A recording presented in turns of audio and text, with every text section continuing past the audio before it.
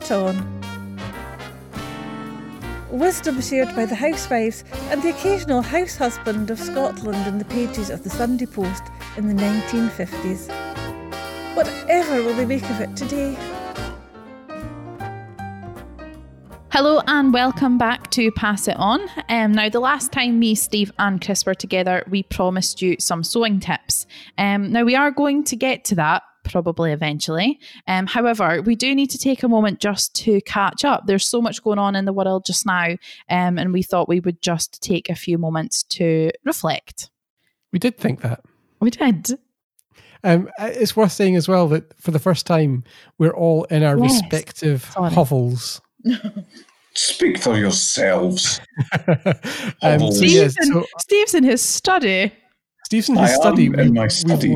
Is it wood panelled, Steve? Is there oak panelling all around? It is not. It has. I will describe it to you. It has bookshelves all the way around because I have an awful lot of books, and I have so many books that all the bookshelves are double thickness with books. So I've not seen some of my books for many years. They're behind another set of books. It's books all the way down. So Steve's in his study in Carnoustie, and he's on a microphone. He's just on his laptop microphone. So apologies for the slightly ropey audio quality. I make no apology for the content of what Steve says. Connie, where are you? I'm sitting at my breakfast bar. That sounds quite posh. You called me posh. Well, I don't know. Did you tell the staff to see off the people? No, it's just like a sticky out bit, isn't it? It's just a sticky out bit. With a glass of wine. Several glasses of wine, actually, because working from home is fun. Well, when you say fun, it sounds like it's fun the way that Connie makes it fun. Yeah. Just where are you sitting, Chris? I'm in my little home office as well. Home office. I see what you did there. Which I've had to sort of rejig a little bit. And honestly, we moved into this house 4 years ago, and I'm still looking at 4 large moving boxes in the corner, and it's just generally chaos in here. But if we don't have video, we can't see each other as we record this, but if you could, you'd see behind me an IKEA Kallax bookshelf stuffed full of my hunting trophies, which, because I'm a geek, are old Macs and old technology arrayed behind me. So if I do video calls, that's my backdrop. I was about to say, you don't strike me as the actual sort of stag head, boar head kind of guy. No, although there are some. My wife bought some deer antlers, which are behind me as well. I could forgive that. Right. So Chris's idea of hunting is buying some old Macs. Well, it's eBay, man. It takes some it is hunting down bargains. And you've got to beat the bots on eBay. Yeah. I sense Steve is not too impressed. No, but we haven't actually talked for ages, us three. No.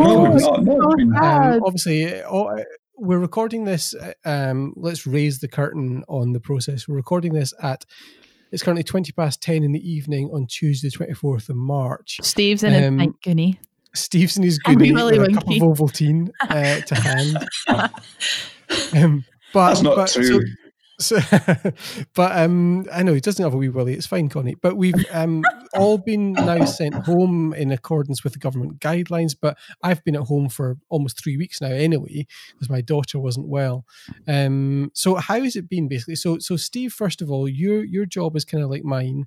It's a desk job at a computer, generating stuff, words and books and stuff. So your job is reasonably easy to transport, right?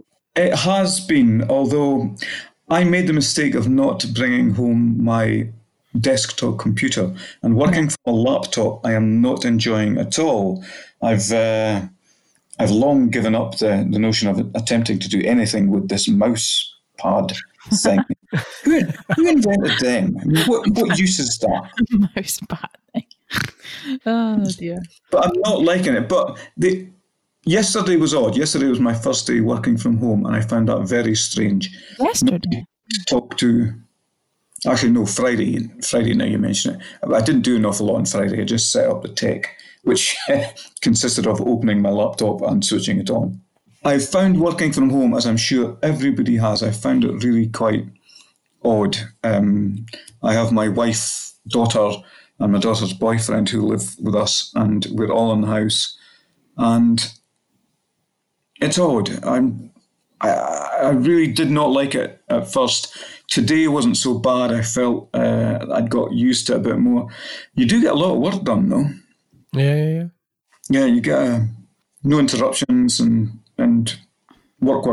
I've got on really well. So your job, Steve, is the sort of thing that you can easily just lift up and then It is, drop yeah. into somewhere different. But Connie, because you work in the call centre at DC Thomson Media, and that's a job that's, it's a call centre. It's not a call distributed. Exactly. You're supposed to all be in one space and chatting to each other and sorting out customer problems for folk buying stuff from DC Thomson Media. Yeah, and that department wasn't at all set up for remote working. So what's that process been like for you?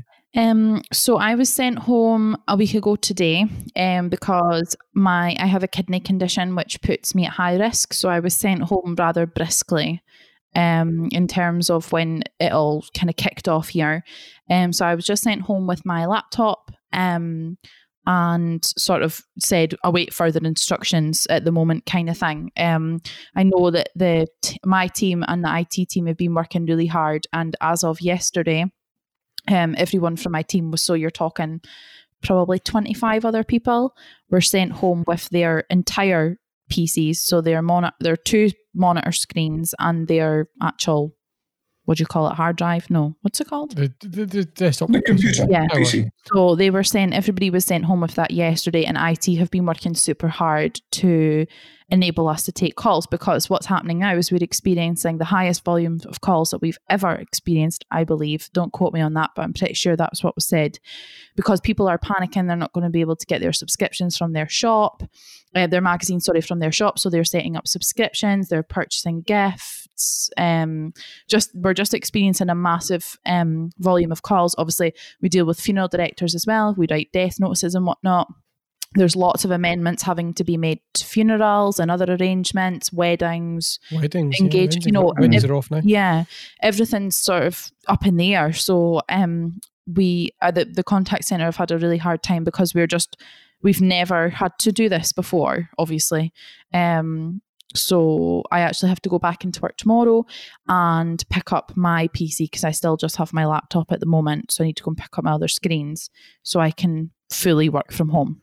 It's worth saying, isn't it, though, as well, that even for you in a job that is not designed to be done from home, with a little bit of tech and a little bit of willpower and know-how, it can be done, albeit a bit kind of bumpily and lumpily to begin with. But of course, there's loads and loads of jobs out there that can't be done from home. So we're actually in an incredibly fortunate position to be able to do this at all. Exactly. That's very true. Yeah. I have to say, Connie's call centre, which I used to sit really quite close to that and have visited many times, I enjoy the buzz and the hubbub of you guys on the phone talking to people, fielding complaints, selling stuff, setting stuff up. And I think you must find that a really huge change. Massively. Compared to what it was. Yeah, because I always describe like the call center to people as being like working in the stock markets or something. It's people are sitting, they're standing up, they're throwing things about, they're shouting. They're not shouting, but like it is especially at times like this. It is a really hectic environment, and there's so many of us as well that it all just goes on at once. But it has been really strange for me going from speaking and seeing however many people a day to now, because I live on my own. I've now been at home on my own for a week, and it is the weirdest thing. And probably, I don't know, I don't want to speak too soon, but it's quite draining, actually. Yeah, it can be, because it's a very, very different thing. And I think when everybody started working from home, a lot of people who have worked from home for a long time were in the best possible spirit, sharing tips for working from home. And in fact, you probably listened to this, have heard the episode that I recorded with Glenn Fleischman, an especially episode we put out at the end of last week, where he does exactly that in his book, Take Control of Working from Home Temporarily. But a lot of people were at pains to say, even for those of us who have been working from home for years and years and years, it's different now. It's weird. It's really, really weird. And don't feel bad if you are anxious or if you're finding it unsettling or weird as you adapt to this new working practice. Because even for those of us who are familiar with it, it's still just it's a very different situation. It is.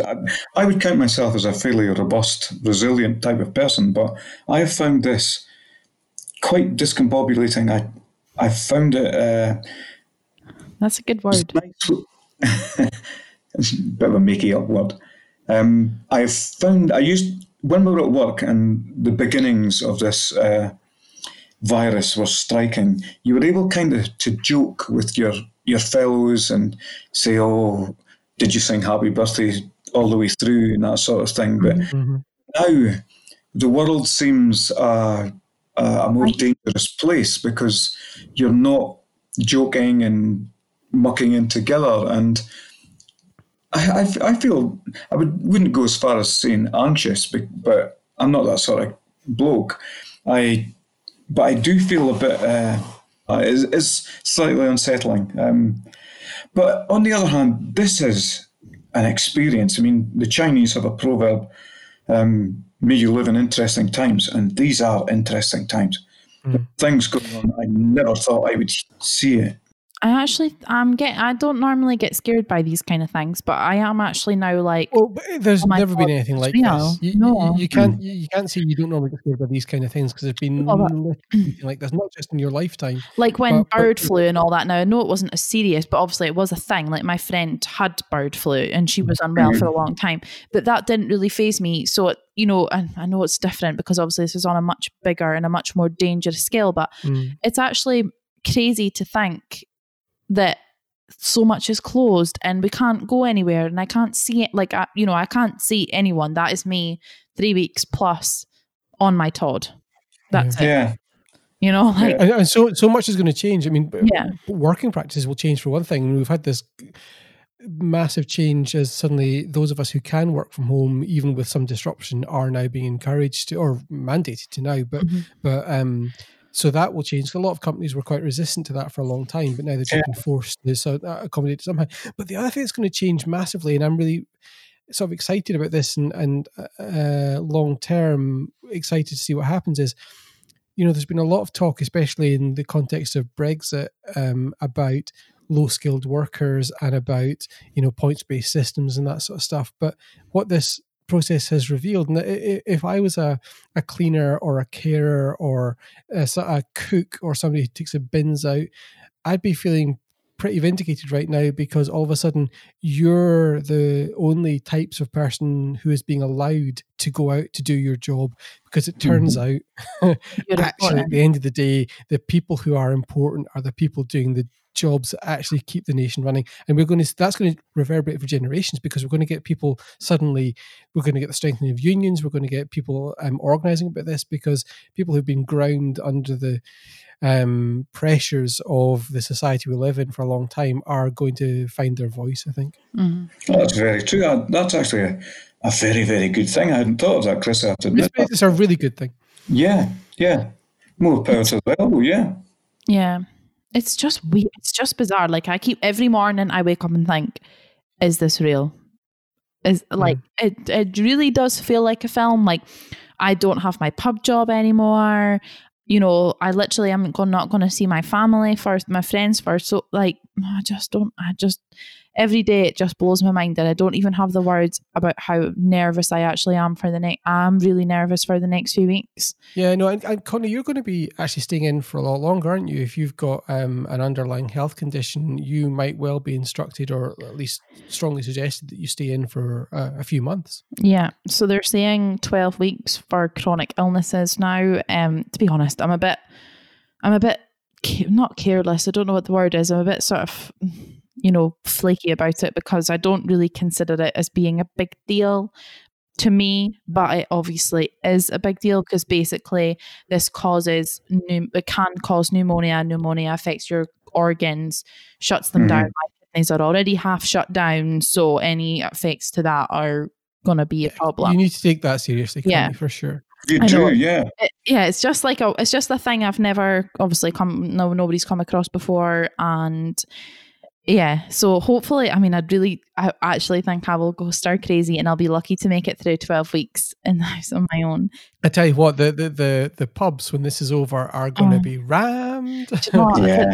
I'm going to hug every person I see on the streets. I know. But they're saying the pub could be closed for up to 12 months. Now that's Wow. yeah, Really? but apparently. I don't, and then what you also have then the knock-on effect that there's a lot of pubs that won't open again, a lot of businesses that will not open again. I think there'll be a lot of shops that don't open again as well. Yeah, definitely. It's just like it literally is. There's no other words to describe it than mental.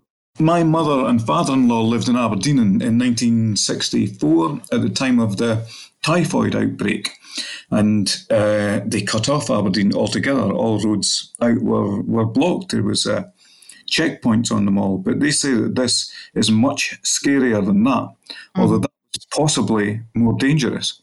But the difference is that every time you switch on the TV, every time you talk to anybody, this is the one and only subject, whereas the only place you got information on that typhoid outbreak was if you cared to pick up the paper, the Press and Journal in the morning, and they said it was more dangerous, and it definitely was, because typhoid was a real killer of a disease back then, still is, I imagine.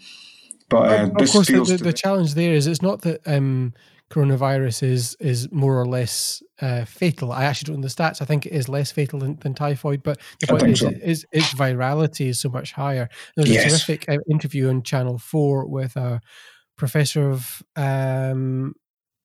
some kind of health professor. I'm so sorry, I can't remember his job title, but talking about the fact that if you have the flu, you might infect 1.3, 1.4 people that you meet, which means that, if over 10 infection cycles, you might be sort of responsible, in inverted commas, for 40 infections of flu. But for coronavirus, it's a factor of 3. So for every person may infect up to 3 people. Now, that difference between 1.3 and 3 doesn't sound very much. Have you seen this stat, Connie? I have. I've seen it. So let me ask Connie, what do you think that number would be? So for flu, it's 1.3 infections per person, resulting in 40 infections within 10 cycles. Okay. Coronavirus, 3 infections per person within 10 cycles. What do you think that number is? 3,000. Can you remember, Steve, was it 49 or 59,000? It was something like that. Yeah. It's so virulent. So that's why we just stop it. Stay at home. Stop spreading the disease, because otherwise the NHS just can't cope with it. Yeah, everything just makes me stress about it. And that's fair, and you should lean into that. You should accept that, because that is the only rational reaction to this, is to be worried about it and upset about it. Like, nobody wants to stay in their house for 3 weeks. Obviously, that goes without saying. Nobody wants to just be able to go for a walk by themselves for an hour or go to shops once a week. But no one wants that. But I feel like people that aren't listening, like, get your finger out, kind of head out, whatever you want to use here, and because it isn't going to get any better otherwise, and you just kind of want to smack their heads against the wall and say, right, come on. There is a sort of inbuilt Scottish blasé and I'll be fine sort of attitude that you have to get over. And one of my best friends, he was telling me that his mother is totally self-isolating, apart from visiting the neighbours, people that are in her church, her family, her friends. But apart from that, she's totally observed. Totally cut off, Totally cut off, yeah. Well, it's like one of my friends, so she's a single mum. Well, 2 of my friends actually are single mums. And one of them has the option to, whether she stays at home with her 3-year-old son, or whether she goes back and lives with her parents with her 3-year-old son. As of sort of yesterday, she was kind of in a quandary, like, what am I going to do? 3 weeks in the house with a 3-year-old by myself might be quite tough, but equally going back to my parents when I've lived on my own for so long is also tough. Yeah. I, at the moment, don't have the option to move back with my mum because she's in another house and blah, blah, blah. And it's a sort of weird situation of, I never thought I would be in this situation where I'm not going to speak to anybody face to face for 3+ weeks. And it might be much longer. Yeah, It might be. Yeah, it probably will be. My children are 25 and 22, and although I'm not making a big deal of it, I would like my son and his girlfriend to move back in with us. And it's a sort of, because I want to protect you type of it's a dad thing. Which is, it's a dad thing, yeah. I mean, it's totally ridiculous. But can I make another confession to you guys? Mm-hmm. Of course, nobody else will hear it. It's just us. Good. I've been stockpiling food since 2000. Oh. Since 2000, did you say? 2007. Oh, okay. And I'll tell you exactly why. It's because I read Cormac McCarthy's book, The Road, which scared me so much that I thought, you know what, I'm going to salt away a tin of beans every time I go to the shops. I'm going to salt away stuff. And I have been laughed at by many, many people for doing this. And quite rightly so. I have more spam than spar. More spam than Gmail. But all sorts of stuff. And it's all out of date and it's all Fisty. Probably putrid and useless. But I have boxes full of this stuff in the loft. And I've been... In the loft? Oh, you don't even keep it in the kitchen? That's weird. That's too far, Steve. Have you watched? There's actually, sorry, this is a tiny bit off topic. There is a guy on YouTube who you can go and watch. I think we've maybe mentioned him before. I don't know. There's a guy that you can go and watch on YouTube who buys old tins of food and like weird things from like World War times and tries to eat them.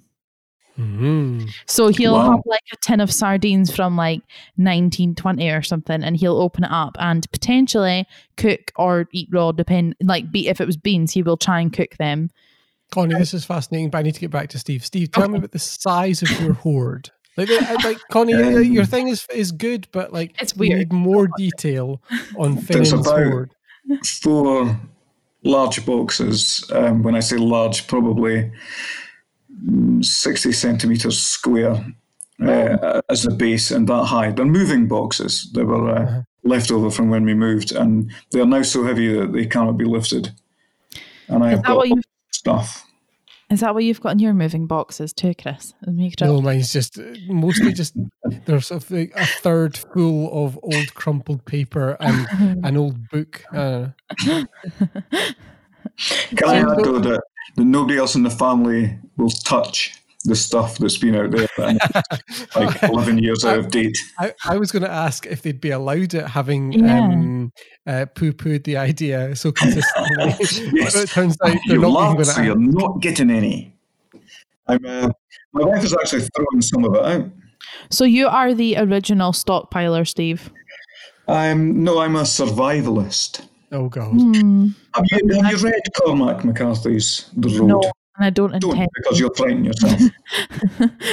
I am not a stockpiler in any shape or form. Like, I'm actually really sensible. So I went to the shop with my friend when this first all came about, and there was only a 9-pack toilet roll. Now, sorry, 2. There was 2. So we thought, okay, we live apart. We live on our own. I don't need 9, and she doesn't need 9. So instead of buying a pack of 9 each, we split them. And I was like, oh, I'm a proper good citizen for doing that, right? Yeah. Like, because really, I mean, we didn't split them. She got 5 and I got 4, but, we'll live with that. Mm-hmm. But it was better than buying the last 2 9s and leaving 9 for somebody else. That's very good, Connie. I'm proud of you. Thanks. I was on my model high ground. Yeah, I was on my model high ground. But to be fair, when I've been to the shops, I went yesterday and a week ago before that. Like, so what day is it? Monday and Monday, yeah. So I've been once a week anyway, and the shops are actually not that bad. Yeah. So, I mean, the point is that, the supply chains are fine as long as people are responsible. And we're not joking about Steve, but he hasn't been stockpiling in the sense of, going to Tesco's and just filling shopping trolleys. It's been No, I've purposely not stockpiled. I would be embarrassed to do so. You should. Would look at you and think... Yeah, I mean, going back to what you were saying, Connie, about sort of suddenly feeling, or not suddenly, but genuinely and generally feeling anxious about the situation. I remember my wife went to the shops, and I forget when it was, all the days are blurring, but it was about a week and a half ago when the news really started to bite, and she came back a little bit shaken because it was obviously, the attitude of the other punters in the shops and the staff, and that was, when the shelves were emptying because people were sort of stockpiling. And she came back and she was genuinely a bit shaken up by it, and I understand why. I haven't been out to the shops myself for a couple of weeks just because our daughter's been unwell, and I'm fortunate enough that Jenny's able to do it. So yeah. But it can be really unsettling for folk, and especially for vulnerable folk. Oh, totally. Yeah.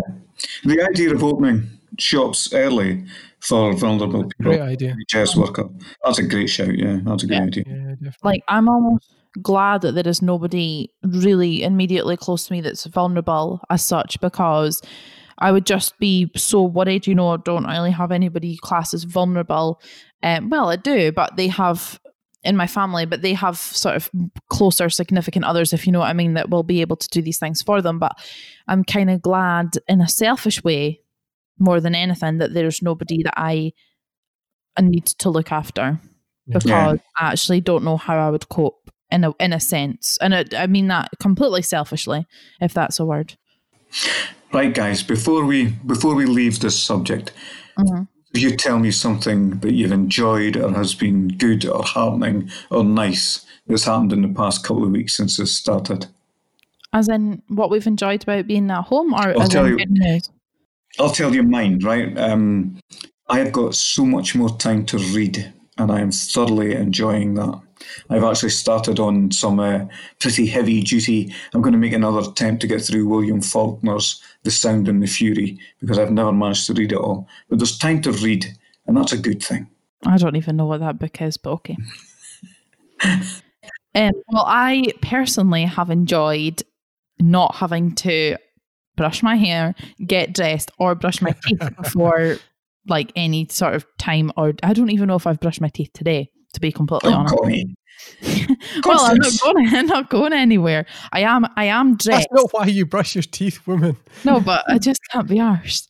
I am dressed. No, I must have brushed them actually, because I have been out. I've been I've been to walk the dog, and I would have brushed them just in case. For the dog, if nobody else. But I do enjoy sitting in my pajamas all day, and I know you're not supposed to do that, but I enjoy rolling out of my bed at 10 to 9 and buggering about until my time to start at 9 o'clock. Boom, that's me till 5. I don't move. Even my lunch break, I just put the laptop on the floor. I don't move. A very short commute. Exactly. Which is different, to be fair. I normally have like an hour, 2 hour drive, 2 hour drive every day. So I'm letting myself off. I don't want to disappoint you, Steve. I haven't enjoyed much about the last little while. It's been quite a stressful time. So people listening might not realise my job is podcasts at DC Thomson. So all my teams, and we publish 8 different podcasts across the company, all my teams are now thrown to the 4 winds. So trying to work out ways to bring them together and kit them up and work out our new workflows for that has been quite stressful. And as my wife and I both try to work from home with our 4-year-old, and we try and work out how we can split our days up so that we can look after her. And that's the reason why we're recording this at, as it now stands, 10 to 11 at night. And it's the only time really that I could find in the day, and thank you both very much for indulging me, it's the only time I could find the day to record this. But there has been one nice thing out of even that stress and unpleasantness, which is I'm genuinely humbled and amazed at my colleagues at DC Thomson Media and in other companies as well in the media just keeping going. Yeah. You know, I've seen so many photographs on social media of like Chris Ferguson at the Courier sitting on a rickety, I shouldn't say rickety, Chris, it was a beautiful table, but sitting on a table in his conservatory with, page planning software open, the acrobatics people are doing to get information out to keep our community cohered is really impressive. And that's same from my teams that I work with in podcasting as well. We're continuing to publish, even though sometimes the audio quality will be a wee bit ropier, and continuing to be there for folk and be a friendly voice in their ears, and that makes me quite proud. That's a good thing then. Yeah. Connie, what else has happened since you and I and Steve were all together? So Chris and I had a nice little trip to London. Oh yeah. How could you forget? I didn't get to go though. No, you were too busy writing books. Yeah, so actually, Chris, I feel like this is your time to shine because, Well, so Connie and I were down for the Publisher Podcast Awards, the inaugural ceremony in London, where Pass It On was shortlisted alongside one of our football podcasts as well. Unfortunately, this year, neither of them got the nod, but we lost out to, the best in the business. We lost out to The Guardian and yeah, exactly. I know. So it was a tough roster people were up with, but there was an extra little award in the night, which they very kindly gave to me, which was lovely. It's more than that. Very surreal. Tell us all about it. Tell us name the names. Completely downplaying that. Let's go through that again. What did we win? Or what did Chris win? We didn't win anything, Steve, because we're rubbish. No, to be fair, I was actually sitting there, me and Chris and I, in the front row, like little, cheerleaders. And we were in the same category as some of the, publishers and things that you go through life hearing about. And I was like, I cannot believe I'm sitting in the same room as some of these people, like Random House Publishing. Is that Penguin the same? Yeah. Penguin, Random House, yeah. Yeah. The Guardian, the Telegraph, I can't even really remember, and I would need to go and look. Comedy Central, loads of these just crazy big companies, publishers, etc. And I was just amazed to think, you're actually kind of in this league, Yeah. And then at the end, they had, remind me what your award is, Chris. I feel like it's Podcast Hero Award. Yep, the Publisher Podcast Hero of the Year. That's it, yep. So they were saying that this was they hadn't advertised this award as such, and they were saying how it's going to be, and I was sitting there like, well, this has to be Chris, it has to be. I was at that point composing a tweet commiserating with my teams for not having won anything. Wasn't paying attention to what was happening on stage. And I feel like I kind of probably did. I elbow you at one point to say this has to be you. So up you went, and I was so buzzing for you. I feel it was a really proud moment for me. That's very guys, it's a wonderful thing. I don't think we should underplay this at all. This has been a fantastic thing. Well done, Chris. It is the Victoria Cross of podcasting. That's what it totally is, because that is showing you overall a fantastic thing. Yeah. Thank you very much. Then they carried you shoulder high from the stage, strewing petals. No, but what we did do is had one last drink, and I went and dragged Chris into McDonald's in my inebriated. In your finery. I had a posh frock heels on. That entirely.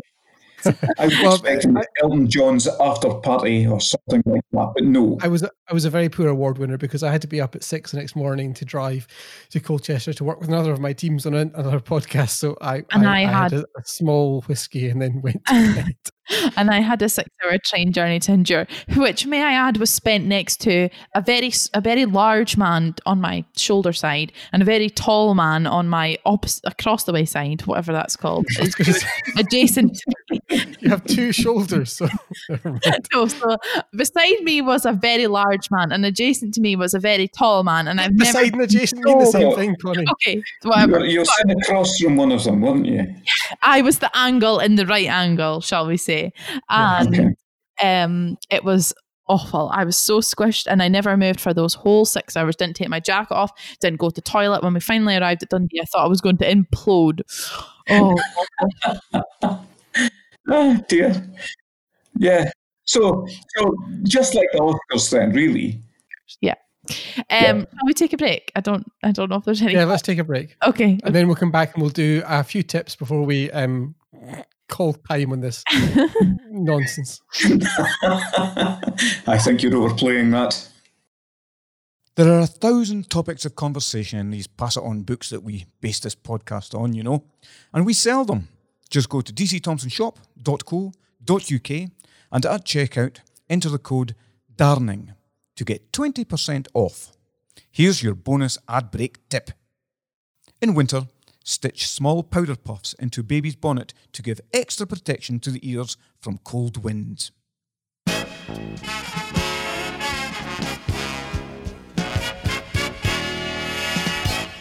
Okay, welcome back, folks. We're back in the room, except we're not actually in the same room.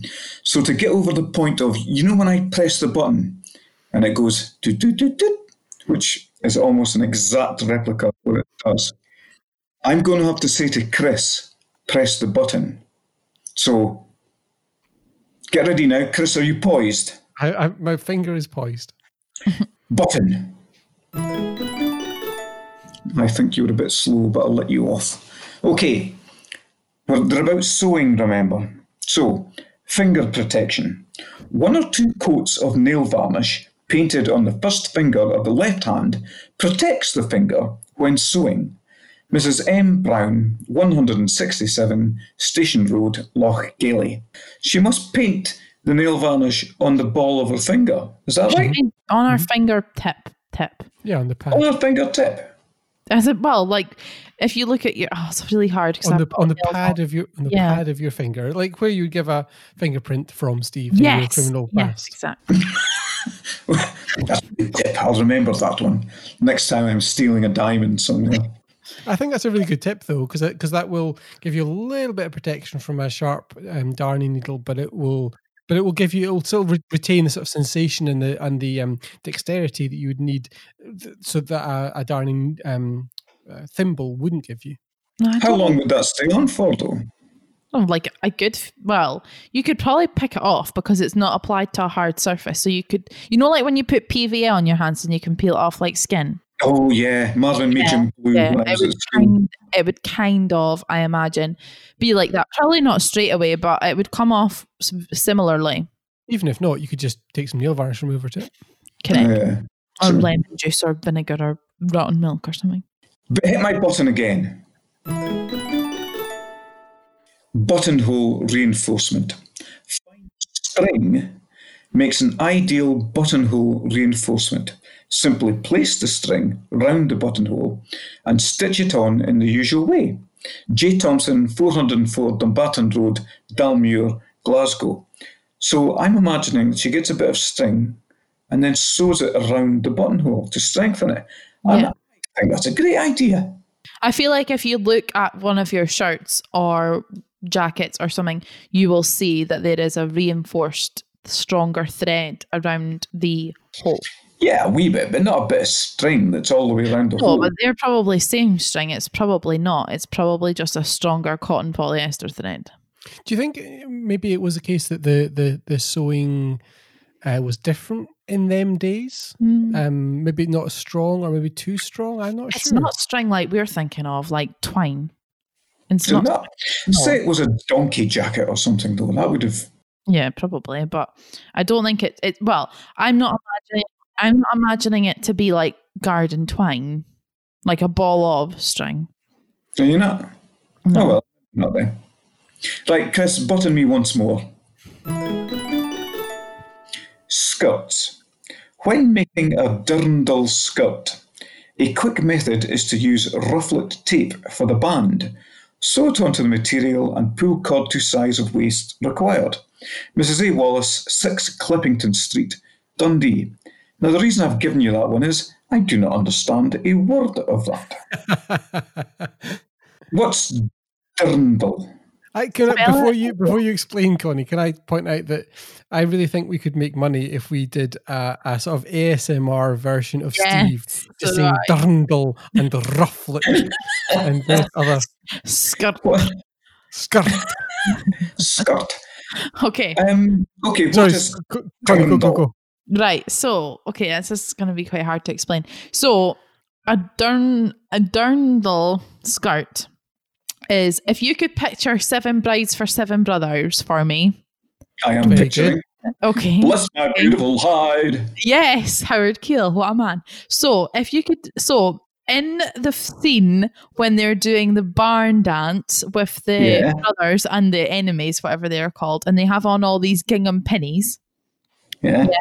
If you could chop off the penny part and just have the skirt where it has a rather thick, probably 2 or 3 centimetre waistband, and it goes sort of relatively straight down, but it has pleats, hence the tape.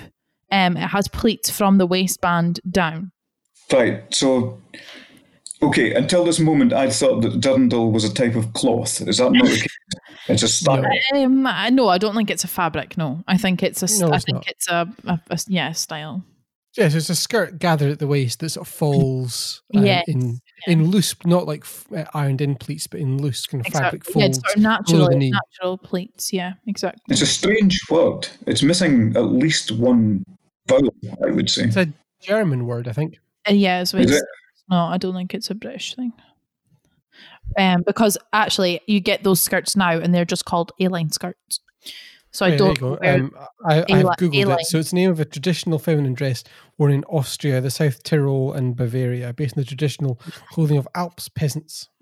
So if Steve, if you were to go on Google now, an A-line skirt, and go on images, you would. Well, maybe not quite actually. Maybe if you put knee length A-line skirt, you would get the idea of where we're at. Wait a minute, because I'm in my study, I have Wikipedia'd it. Oh, Oh yeah. To be honest, it's a skirt. yeah. And do you see? Yeah. But We that's know it. it's- Do you It's a see skirt. my Seven Brides for Seven Brides Brothers reference minus the pin? Yeah, kinda. There's a picture of a woman wearing a dirndl, and it's a skirt, frankly. Yeah. Can I say, I'm really looking forward to the moment that is fast approaching where Connie's going to have to try and do her outro on a bottle of wine. So we're going to see how that goes. Before we get there, Steve, do you have one more tip for us? Do you want one that I understand, or one that I think is really good? One that you think is really good. Yeah. Okay, hit my button then. Won't fray. Cut into an old candle with your scissors before cutting material that frays easily. The wax from the scissors binds the edges. A.M. Murray, 44 Shuna Street, Rushall, Glasgow. Right. I completely missed every second of that. One more time with feeling. Hang on. Won't fray. Cut into an old candle with your scissors before cutting material that frays easily. The wax from the scissors binds the edges. A.M. Murray, 44 Shuna Street, Rushall, Glasgow. Any clear second time round, Connie? Kind of. Yeah, it is. But I don't know. I just don't really see the point. I think that sounds brilliant. So the idea is you take a wax candle, you sort of like chew at it with your scissors, and then you cut a piece of material that would fray. And the idea is that the wax that's kind of smeared on the scissor blades would be deposited onto the fabric to knit together the edges that would otherwise fray. I think that's really good. But I could almost guarantee if you went and tried to cut a satin or a chiffon, they would still fray. Well, maybe. I think. Well, have you tried this? I applaud the effort, at least. Yeah, I like the idea. I just, I don't know. It just, You just don't think it'd work? well, it would definitely work with some fabrics, like a standard sort of cotton number, but Put it this way, Steve, Connie's going to get bored out of her skull over the next 3 or 4 weeks.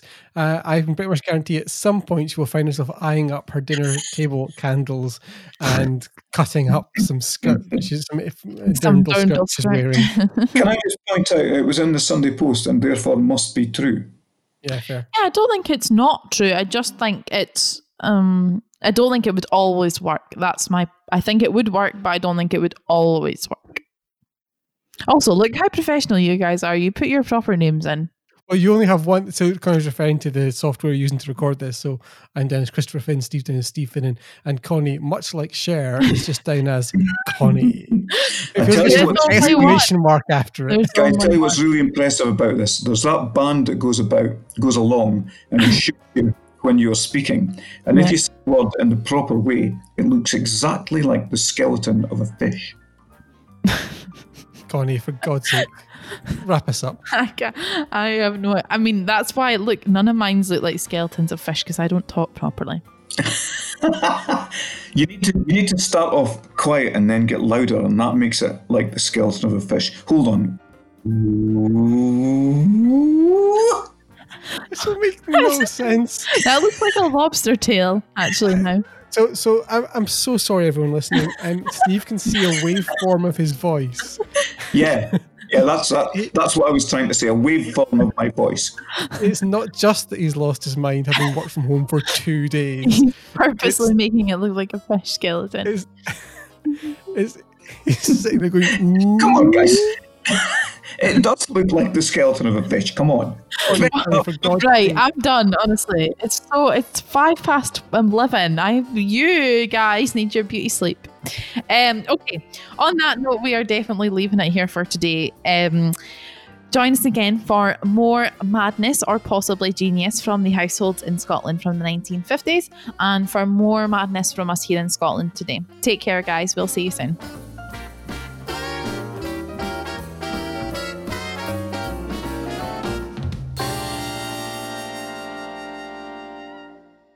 Hello, Chris here, and I hope I can assume that if you've reached this part of the podcast, you've enjoyed what you've been listening to, and not that you've been the victim of some terrible vinegar-related incident at home and been unable to press the pause button on your podcast player. If you have, there's a few things that you might like to do. The first is to buy those books that the Pass It On series is based on. And just to reiterate what Steve said, if you use the discount code DARNING at checkout on dcthomsonshop.co.uk, you'll get 20% discount on all the books. You can also leave us a review or a rating on Apple Podcasts or wherever you get your podcasts. And most important of all, and the thing that means the most to us, spread the word. Make sure other people discover the joy of the Pass It On books as well by recommending this podcast to them. Whatever you've done though, whether you do none of that or all of that, we've loved having you listening, and thank you so much. We'll see you next time.